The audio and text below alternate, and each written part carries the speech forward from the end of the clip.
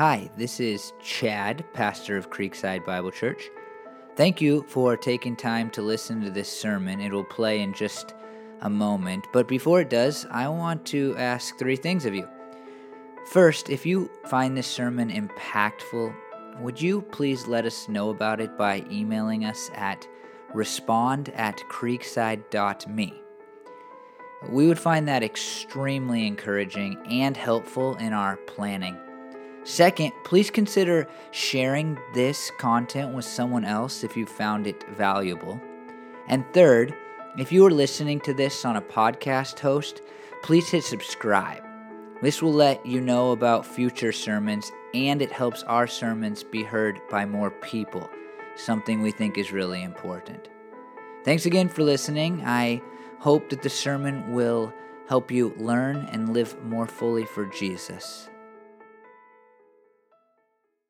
When I was in college, I went through this weird time. I can't even explain this to you, but I was scared that I would be killed someday through being stoned to death. And I don't mean like smoking weed, because I said I was scared I was stoned to death, and people were like, well, just don't smoke weed. But no, like having rocks thrown at me. And I don't know if I saw some, like, you've seen movies like this if you've grown up in the church, like some scary Christian movie about the apocalypse, and I thought that I was going to have to die, or if I did see a movie once where they selected one person by lottery every year, and then they just killed them by throwing stones at them. It was a TV movie.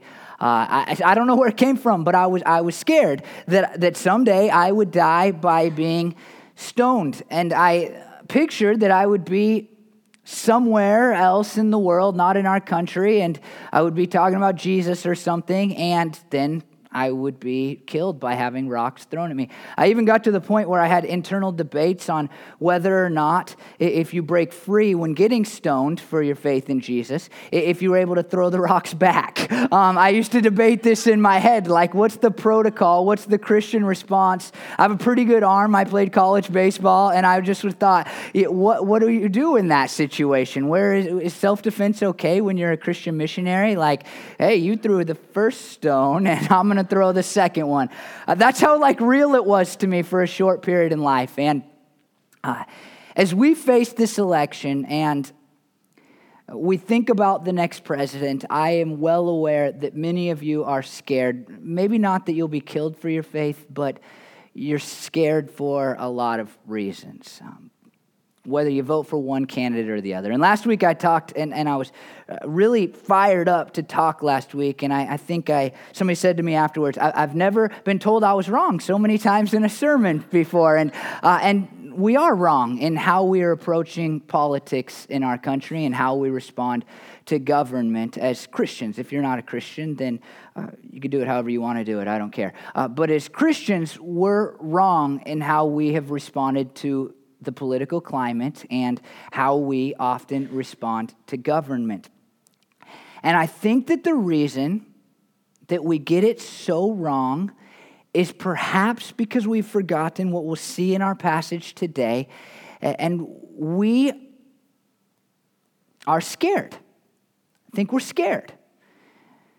And we get so mad at the other people who don't vote the right way, because if they vote the wrong way, then it's bad for us. It hurts us. Then our country is going to go in the wrong direction. I think that most of us, whether you're a Democrat or Republican, we love the United States of America. Now, I don't usually, if you're a visitor, have the flag out on stage. In fact, we take it off stage when we get here in the mornings because we serve Jesus. We're citizens of heaven. We like our country, but we love our God. We serve our country, but our true devotion is to the King of Kings and not a president or a government or even a nation.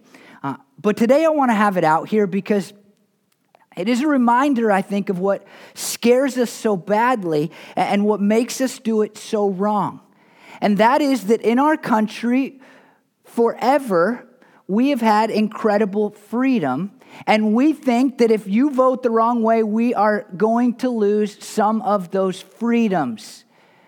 Now, maybe that's just the freedom of peace, because in our country, except for very rare moments in our history, you go to work, you come home, you're not scared that you're going to get shot or bombed or anything like that. It might be that you fear the freedom of being able to make money, and you fear that capitalism is going to go away if we continue to vote a certain way. It might be that you fear that our rights are going to be taken in other ways. It might be that you fear that our police are getting too strong. That's a common fear for a lot of people, especially African American people in our country, and their freedoms are being taken away. And there's a whole list of things that we could go down, but I think it all boils down to we are scared that what this flag has stood for so long is going to be ripped out from underneath us. And so when we talk politics, we're talking about something bigger than just a candidate getting elected. When we think about government, it goes beyond just my guy won or my guy didn't win. It touches our very souls in a scary way, because it causes us to fear that what our flag has stood for, it's no longer going to stand for. And this is where I think it's always comes back to me, if we're being totally honest. I am going to be hurt in some ways. If we were being honest, I think most of us vote because, not always, but most of us vote at least a little bit because of what we stand to gain or not gain. That's not always true, I know that, but a lot of times that factors in. But we fear that what this stands for will be taken from us. Now, here's the other thing that makes it really difficult. We live in a democracy. We are a democratic republic, and so it seems that when you cast your vote, you are in fact doing something that matters on a very grand scale. Now, we all know it matters, go vote, but we think in our heads that we are choosing our own fate. If we get this wrong, then we are ruining our country. If more of them come out to vote than us, then our country will be ruined, and it will be our fault. This is a new pressure that the world has not really experienced on this grand of scale in the history of the world. And for a long time in our country, it's been really easy because if you're a Christian, there was always pretty clear right side to be on. And you thought most of the time, even if you lost, it was going to be somebody who thought kind of like Christians and was kind of favorable to Christians. The worst that you could do before was if you got a Catholic in there, and then that would be the end of the world. But now, I think a lot of Christians look and they say, that person, maybe that person too, doesn't stand for what I stand for, what we stand for. And if we get this wrong, Christianity is no longer going to be a freedom that we enjoy in our country. But it all falls on us in our heads. And we think if they mess it up and get this wrong, then on November 6th, well, we have a few months after that until we have a new president, but it's all downhill because, 51% or a little over 50% of people in our country messed up. And so now, because of us, our freedoms are going to be taken away. And you can see how that makes us want to yell at people. Like, well, you're dumb. You're ruining our country. If you would just think like me and be like me and vote like me, then everything would be okay. But you're going to be the reason that I no longer have my freedoms. And eventually it might be the lack of freedom to serve and love and live for Jesus in the way that I want to without being persecuted. Do you feel a little bit of that? Just a little maybe in our current culture? And this morning we're going to look at this passage of Scripture that I think it's a really hard one, just to be honest with you. I was online trying to figure out what I was saying still this morning.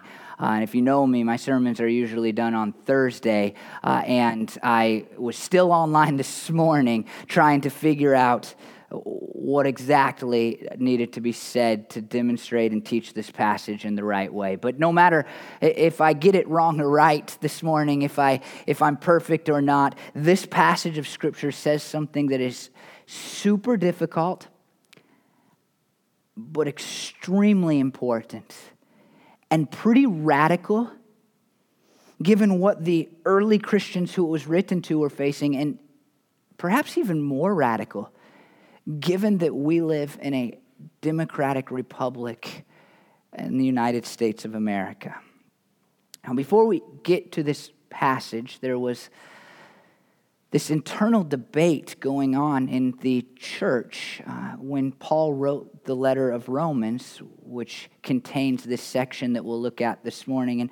And it was like this. The Jewish zealot movement was strong, and it was getting stronger.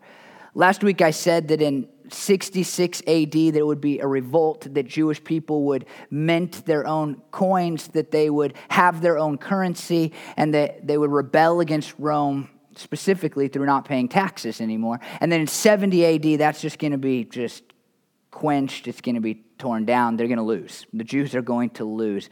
And all of Jerusalem is going to be decimated. It's going to be destroyed. Romans is written not long before that. You can imagine the political climate for Christians who are really asking this deep question. Do we go with the zealot movement? Do we become zealots ourselves and try to throw off the reign of the Romans, which doesn't seem right? It doesn't seem in line with what Jesus said about giving to Caesar what is Caesar's. Or do we side with this evil heathen nation called Rome? What do we do with that? Should Christians align with the coming revolution, or should they align with evil Rome? That's a difficult question, right? I mean, that's a hard one to know. Along with that, some early Christians went to extremes when it came to living out their faith. Now, we should all go to extremes to live for Jesus. But when it came to institutions that weren't the church, some Christians went to extremes. One of the big examples is that some early Christians thought we should no longer get married because that's just a worldly type thing, and we're here for Jesus, and so let's chuck the idea, the institution of marriage all together. And part of this, wrapped up in this, was we don't owe anything to Rome because we serve God. Our citizenship is no longer in Rome. Our citizenship is in heaven. And so therefore we will serve heaven. We will serve God. We will do what He wants us to do. But we're not going to listen to these guys because they are not the ones that we serve. Now there's this other thing wrapped up in this when Paul writes. Paul serves the same person that I serve. His name is Jesus. And Jesus had died at the hands of the Roman government. Now think about that. We're Christians. That means we're Christ followers. And our Savior died at the hands of governmental authorities. And do we serve them? What role do they play in our lives when they killed the one that we love? For a lot of us, our best friend, our Savior. And then this, Paul himself, as he writes this, this is mind-blowing when you think about what he says next. Paul would have some positive interactions with the Roman government in his life, but ultimately, Paul will spend a lot of time in prison just for telling people about Jesus. And then he will be killed because of his faith in Christ, and he will die at the hands of the Roman government. Now that's the setup. And here's what Paul says in Romans 13, verse 1. Let everyone be subject to the governing authorities. This word, be subject, is a word that usually is translated submit, a Greek word that is usually translated submit, and it's used pretty commonly in the Bible. It's used for Christian wives submitting to their husbands, us in a church setting submitting to one another, slaves submitting to their masters. It's not just about obedience. It's really about lowering yourself underneath another person, or in this case, governmental authorities. That's what it means. Now, let's just be clear, just right up front. This means that most often, 99.9% of the time, you should obey the laws of the land. That's just right to the point, right at the heart of this passage, is you should obey the laws of the land. Even when, by the way, nobody else is obeying the laws of the land. I read this book called Freakonomics, and in it, he talks about how we should want more people to be audited by the IRS. That doesn't pique your interest, nothing will. And his point was, most of us don't cheat, but some do. And he gave this data that was really interesting. And the data was that the year after the IRS said you had to put the Social Security number for your children on your tax document, America went down by like 250,000 children. In quotes, because people were just saying, yeah, I got 4 kids, like, hey. But when you needed to list their Social Security numbers, then those kids went away. And that illustrates what we know, that sometimes when everybody is disobeying laws, then it's easy for us to think we don't need to. I remember being it was my homiletics preaching class in college, and I don't remember what we were talking about or how we got onto this subject, but this one kid said, I don't know, it was we were talking about guilt when you're preaching and how sinless or sinful you can be when you get up, I think, on stage and preach the word of God. And this one student, I don't remember who this kid was. I didn't even know this kid while we were in class, and I knew pretty much everybody in that class. But he said, it's like, yeah, like sometimes I feel so guilty because like, sometimes I speed when I'm driving, and me and the professor, who's one of the most awesome men you'll ever meet, we looked at each other like, oh, we're wretched humans. Like, this is bad, man. Like, we were thinking, big sins, not that. And I think, and I've been trying this week, it's hard because you make a lot of people mad, but I think this tells us that we ought to go the speed limit. We ought to pay our taxes fairly, even if it doesn't seem like anybody will ever catch us. We ought to do the things that our government tells us to do. That's what I think this says. No, I don't think it says that. That's what it tells us.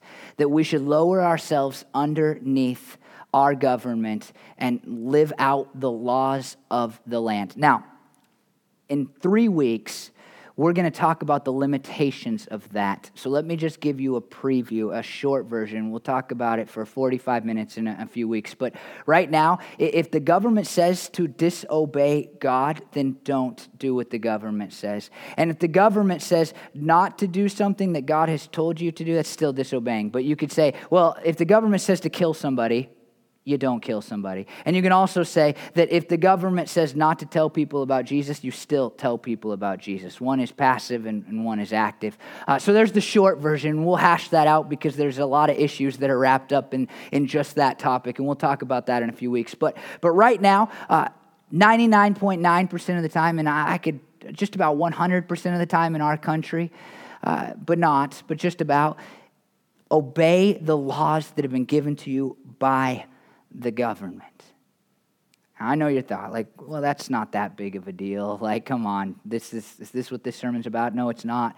But listen to what it says next because it gets more serious. Ready? For there is no authority except that which God has established. The authorities that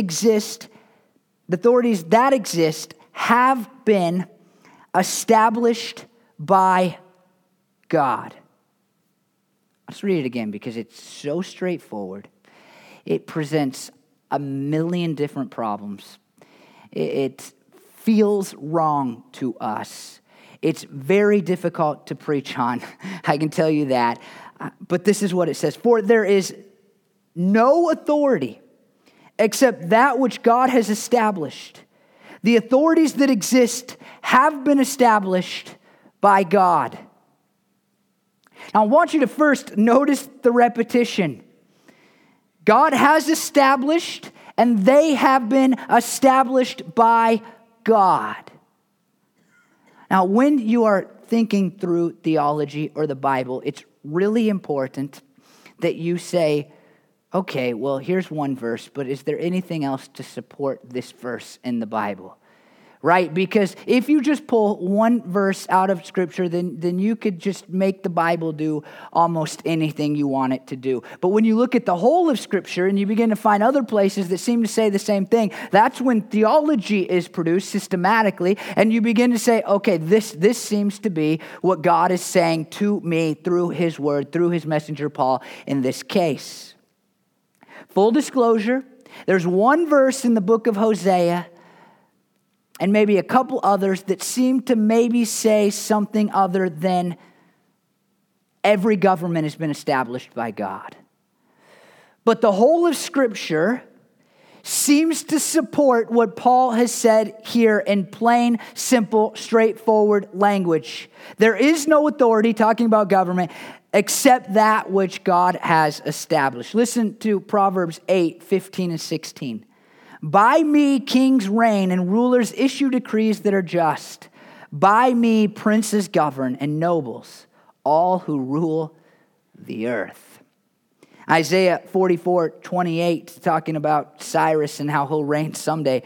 Who says of Cyrus, he is my shepherd and will accomplish all that I please? God. God says this about a foreign, non-God-fearing person. This is my shepherd that will do what I want him to do.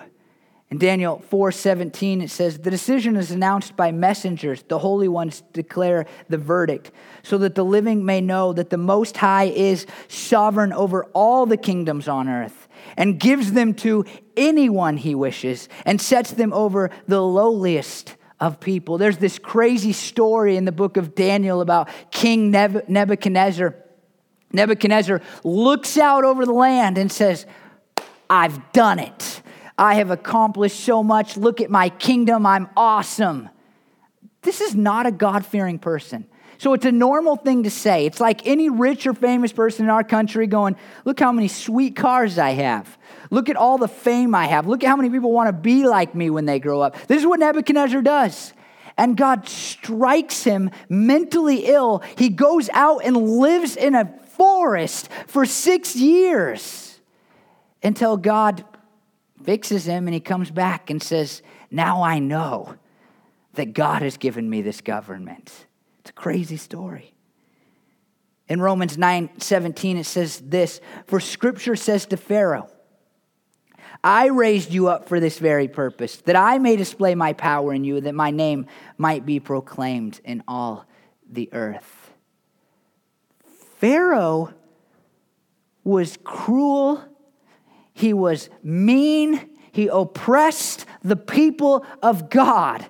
And Romans 9:17 says about God, I raised you up for this purpose. Or this, perhaps most staggering of verses, Jesus is about to be killed at the hands of the Roman government, and a guy named Pilate cannot understand why Jesus will not talk to him in any type of logical way, why Jesus isn't pleading his case, why Jesus isn't on his knees begging, saying, please, please, please, please, let me live. He says, don't you know I have the power to have you killed?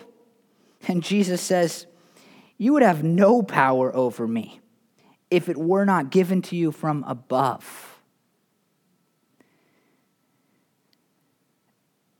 Do you see what this verse suggests? It suggests that God picks our president, not you. Now, this leads to some of the most difficult questions that we can ever ask of the Bible. It, in fact, points to questions that I can't give you a great answer to, and I think I'm afraid to give you an answer because I feel almost a need when I read this passage to defend God. Because every interpretation almost of this passage that's been, when it's been written about since 1945, have included this kind of question: what about Hitler?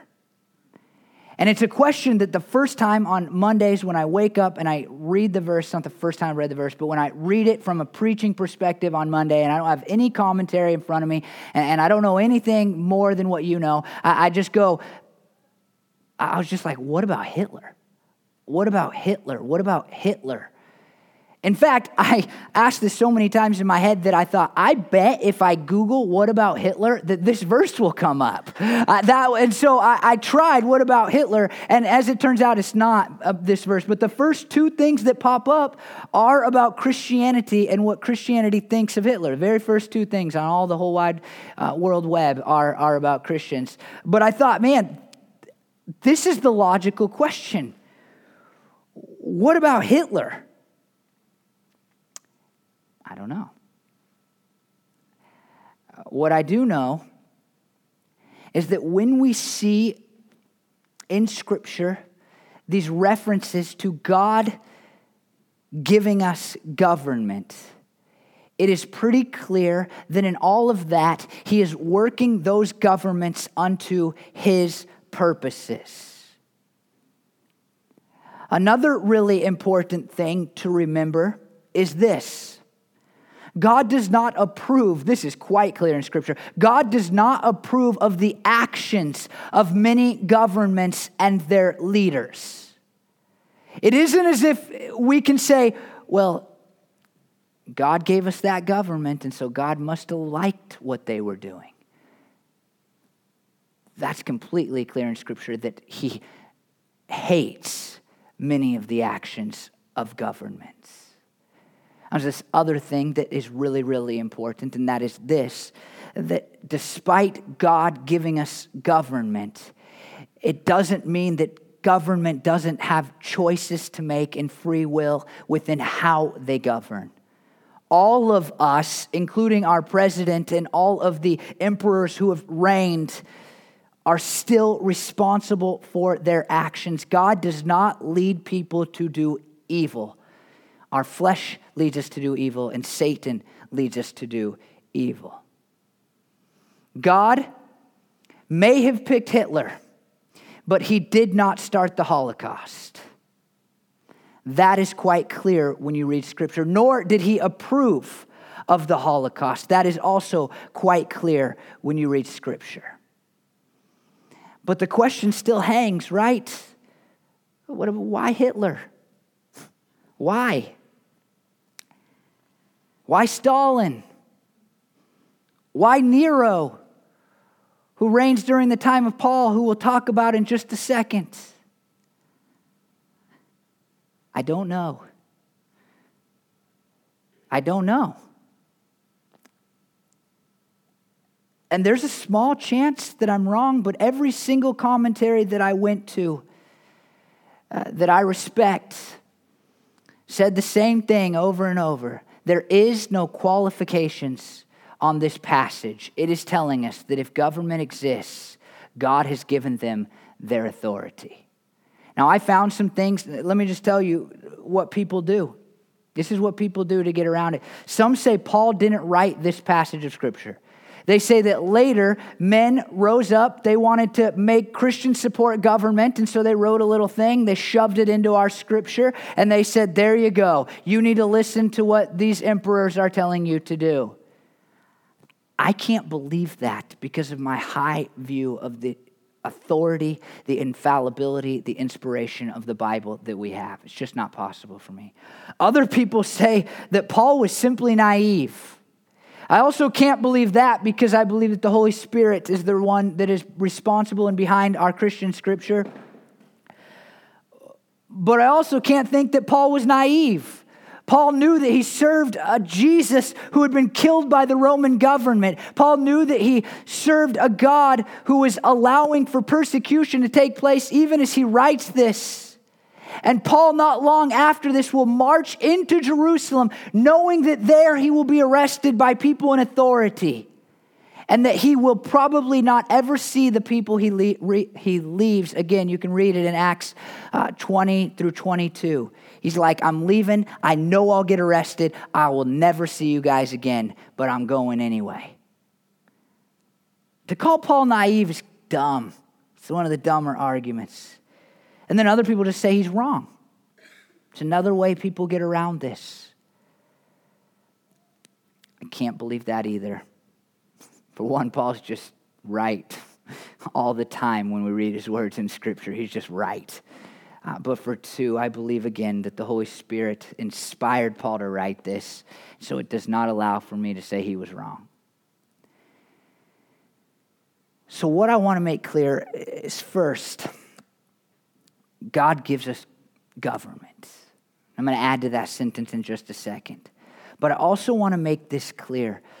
God does not approve of what all governments do. God does not dictate the actions of those governments. And God is at work for good in our world, not for the purpose of evil. You need to remember those three things. If you just say God gives us government, then we say, well, God must not be very good.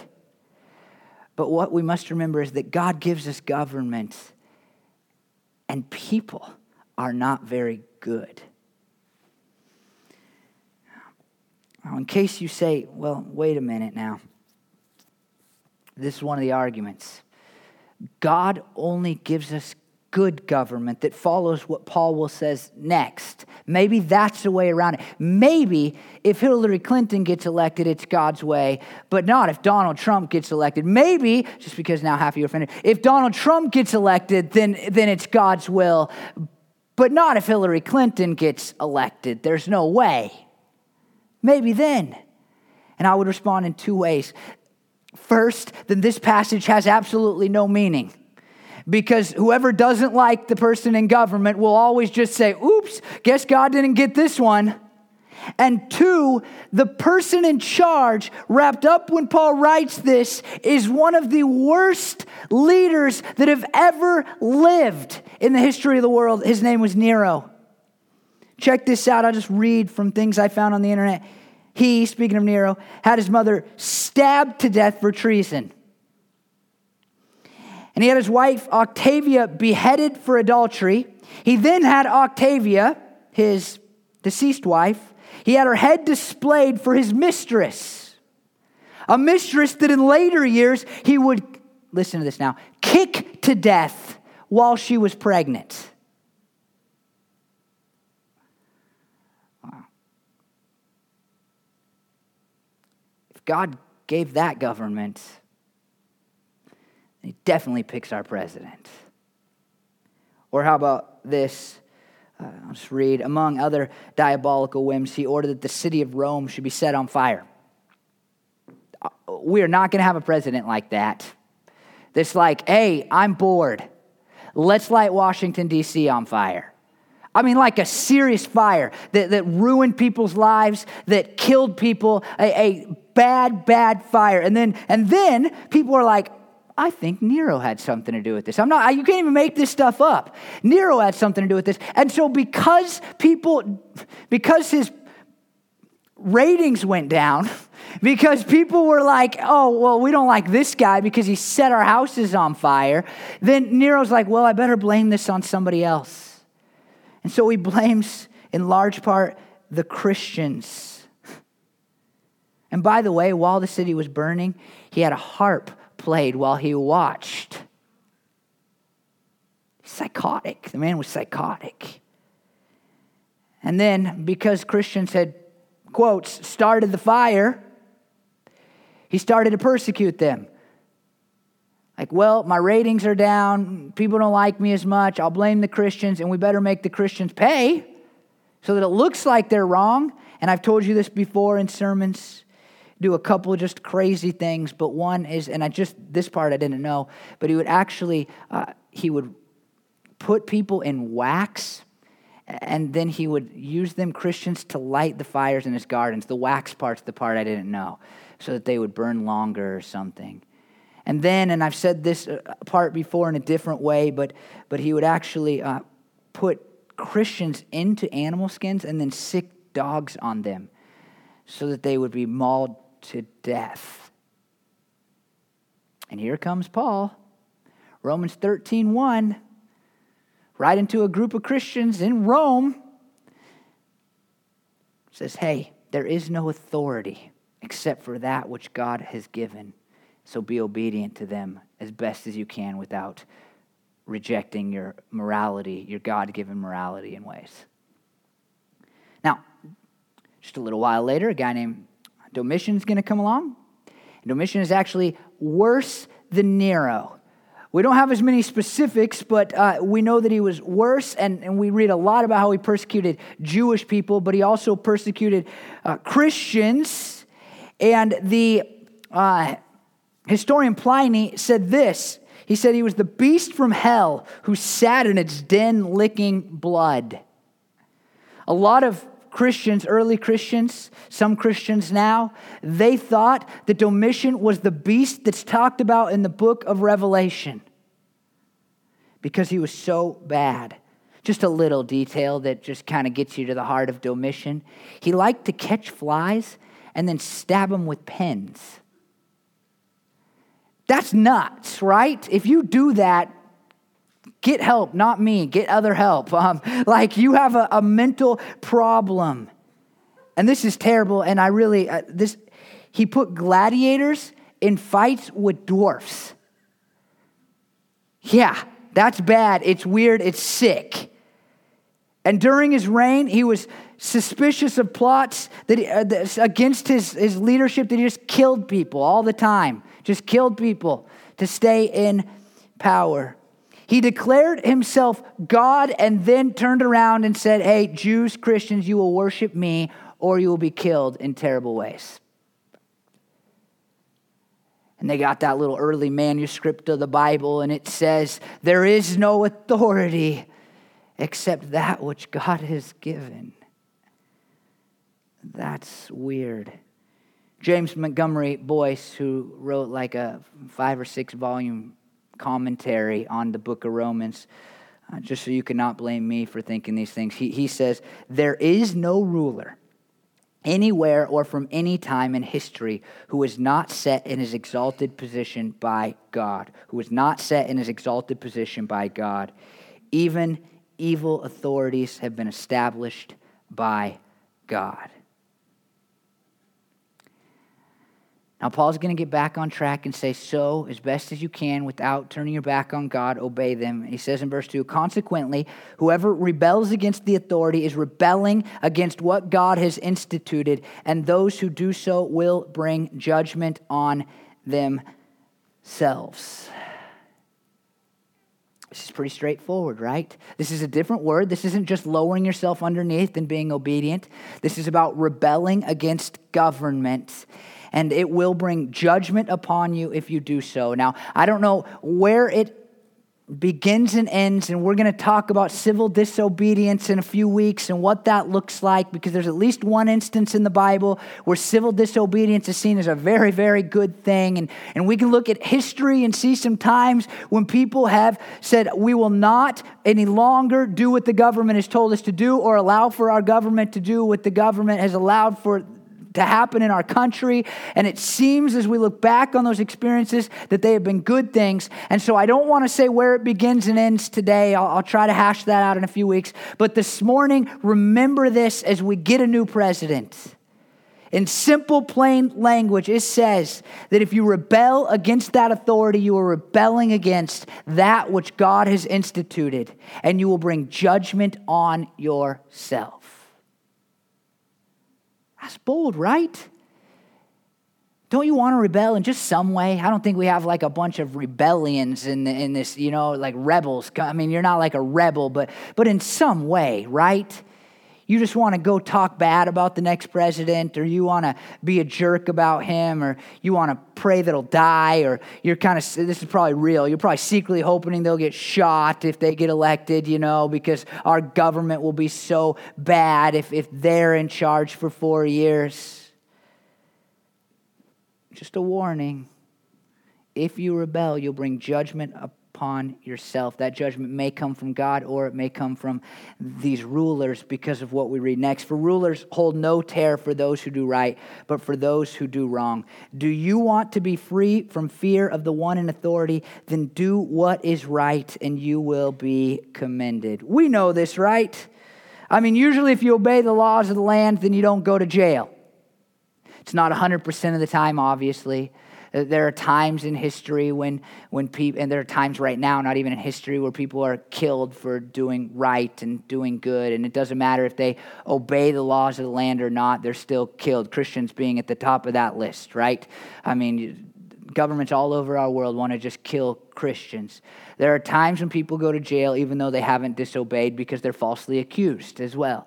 But most of the time, I don't walk around worrying about going to prison. Sometimes I drive around worrying about getting a ticket, and the reason is that I'm not driving the speed limit. I'm not obeying the laws of the land. And that's Paul's point in verse 3. The ruler has terror over you if you disobey the laws of the land, but if you don't, then you do not have to worry. And then verse 4. The most important verse that we're going to read today, especially given our election that's coming up. Verse 4. For the one in authority is God's servant, last part, for your good. For your good. God gives government for our good. This is really hard to believe sometimes. Right? This is really difficult to cling to. It requires a great level of faith, but if you're a Christian, then you should have a great level of faith in your God. And what I want you just to pay attention to think about today, is that God gives government and it's for our good. Now, if I'm in Nazi Germany in 1945, I don't know if I'd have enough faith to believe this. I don't know. I'd hope I would, but I don't know. But I hope that we have enough faith to say, okay, it's for our good. Now, there's two sides of this. One is just that government, most of the time, it produces good things for us. It's easy for us to point at the evils of our governments and how corrupt they can be. But let's be honest, for the most part, the government that we have in our country does great things for us. Let me give you some example. You can go to a park. It's nice. You sit there. You can read a book. Has grass. Your kids can play on the equipment. You don't have to buy equipment for your backyard, play equipment, because our government has put play equipment into the ground. It's cool. You have roads. Not many of you had to drive through a forest to get here today, I don't think, because our government put roads down. In fact, a missionary that we support has now been in 2 accidents in their country that have left her pretty injured because the roadways are so terrible. In our country, we have a government that does a pretty good job.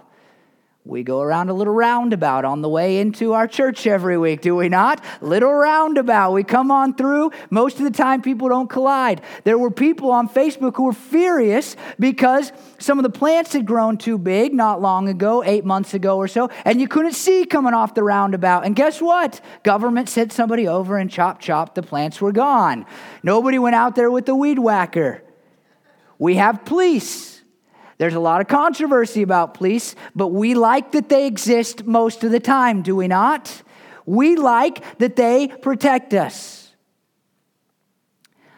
I don't think most of you feared about getting shot on the way here. When you walked from the parking lot out there to the school, I don't think you were worried about getting mugged. It's because we have a police system. A lot of people use the public education system.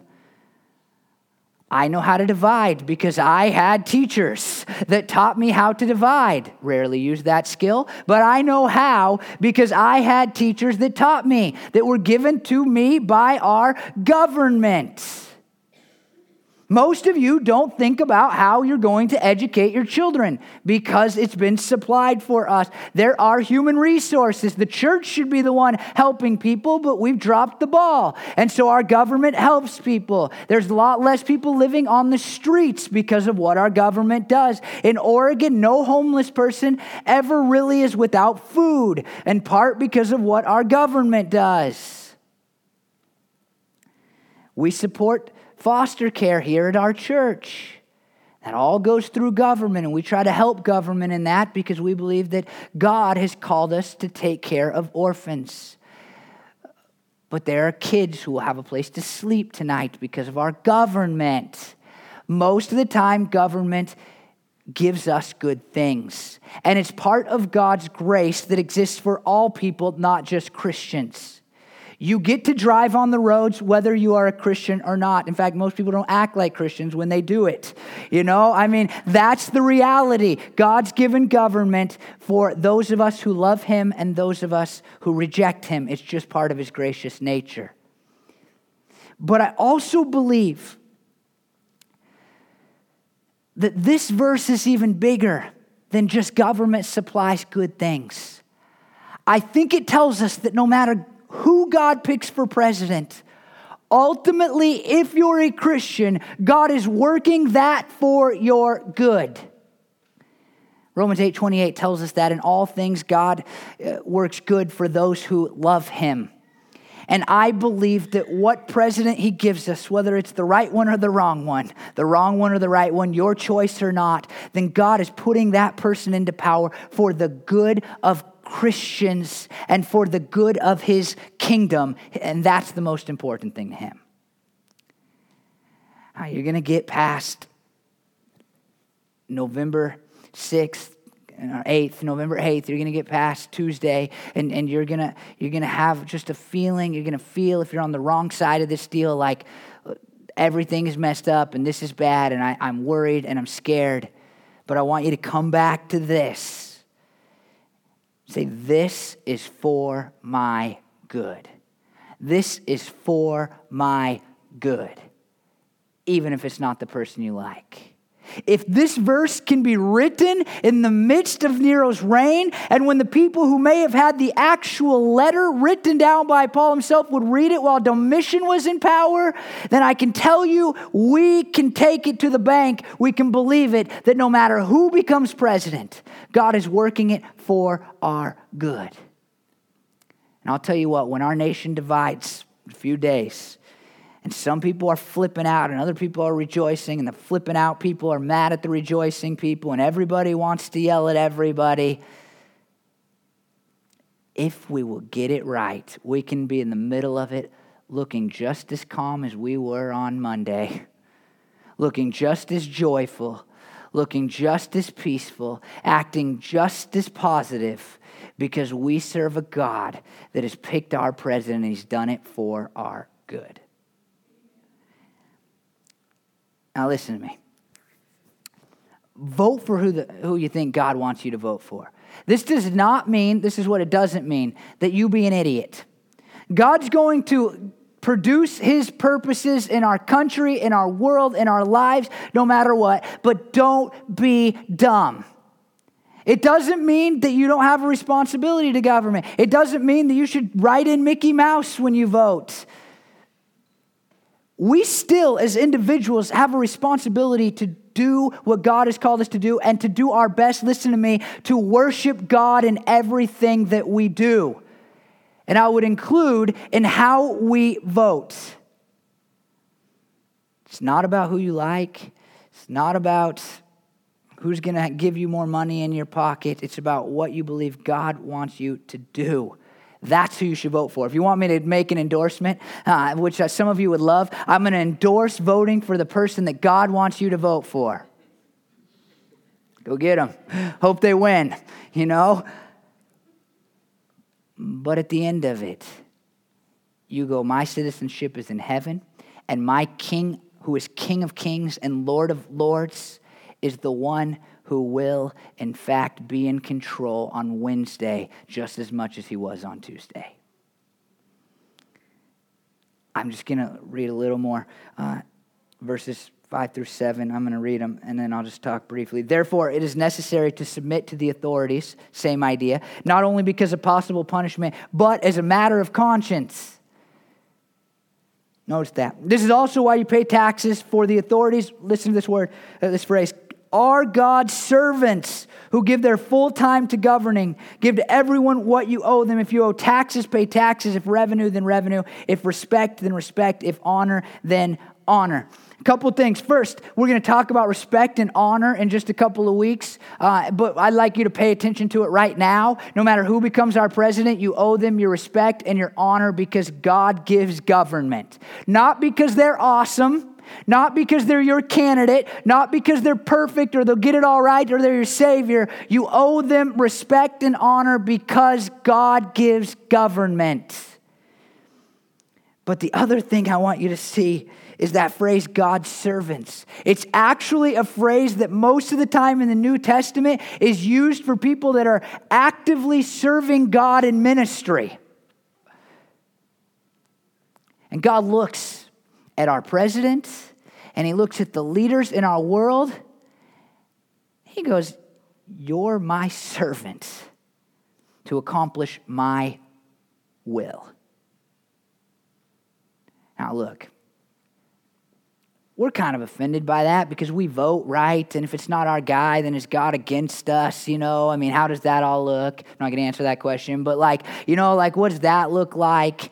And I'll tell you who else would be offended by this. Probably Donald Trump and Hillary Clinton. Wait a minute. I'm not God's servant. I'm here to serve the people and our country. And no, but they are just at the whims of God. They have no power.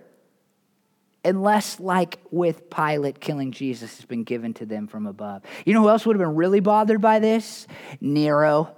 Nero's like, wait a minute, I killed everybody to get my place, man. You should have seen him after I put a knife in him. I did this. God's like, you people, you have no power over me. I sit on my throne in heaven, and I can make you do whatever I want. And I give you freedoms, and they ought not mess it up. They ought to do everything for the will of God. And that's been my prayer, that Hillary Clinton and Donald Trump before Tuesday would be brokenhearted and come to Jesus and live for Jesus. And for 4 years, no matter what they thought before those 4 years, for 4 years, they would do everything that they do for the glory and honor of Jesus. But even if they don't, everything will be worked into the glory and honor of Jesus because they are simply God's servants to produce his will. We who are Christians need to remember that God gives government, and that means that God picks our president. And that Jesus reigns over all, even evil leaders, not causing their evil, not producing their evil, not taking away their free choices, not happy with their evil, but still over them, allowing that evil, hoping they don't do it, I'm sure, but allowing it so that his ends will be met. So this is what I want from you.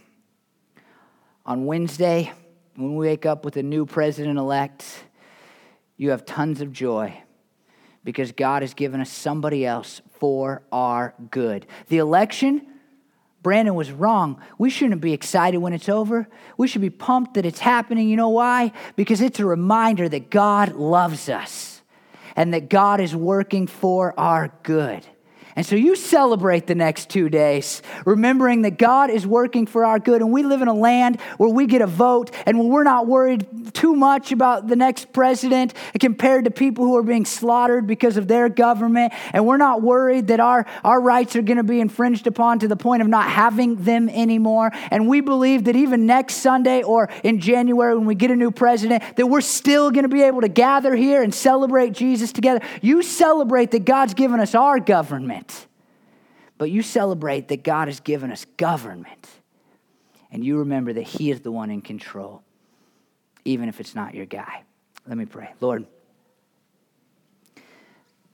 this passage is not the most likable, God, but I think it's one of the most important for today, this Sunday. Jesus, I pray that my words would be received when they are in line with your truth, and when they're not, God, I pray that people would forget about them. Lord, I ask that this week, God, your children would stand out for our goodness, God, maybe more than any other week. Because we have joy that goes far beyond who's in control. All the passages written about joy in the Bible were, not all, but most of them were written in times where government was horrible. And we live here in the United States of America where we get to cast a vote for who will be president. And there's checks and balances. And our freedoms, God, are, for the most part, still guaranteed, no matter who is elected. Lord, let us take our vote seriously. Let us pray seriously. But God, when it all comes down to the end, I pray that we would celebrate you and the fact that you give us government for our good, even when that government is evil. These people have no power, Lord, unless it's been given by you. Lord, I just pray your Holy Spirit would move in us this week and help us to do right. Let us give to Caesar what is Caesar's, to you what is yours, and let us not give to Caesar what is yours. Our hope, our trust, our devotion, our passion, let it all be given to you, Lord, and let us find our joy in you. I'm going to ask you guys to put your hands up, and this is I'm hoping everybody's hands go up. It doesn't always go that way, but I don't usually hope for everybody's hands. But today I do. If you'll make me a promise, and you'll promise in front of God above to wake up Wednesday morning no matter what, joyful and hopeful and peaceful because you know that our God is in control, will you put your hand up nice and high in the air? That makes some of us in this country. Lord, I thank you for those hands, and I pray we would live that out. We love you, Jesus, and we thank you for all you've done for us. In your holy name, amen.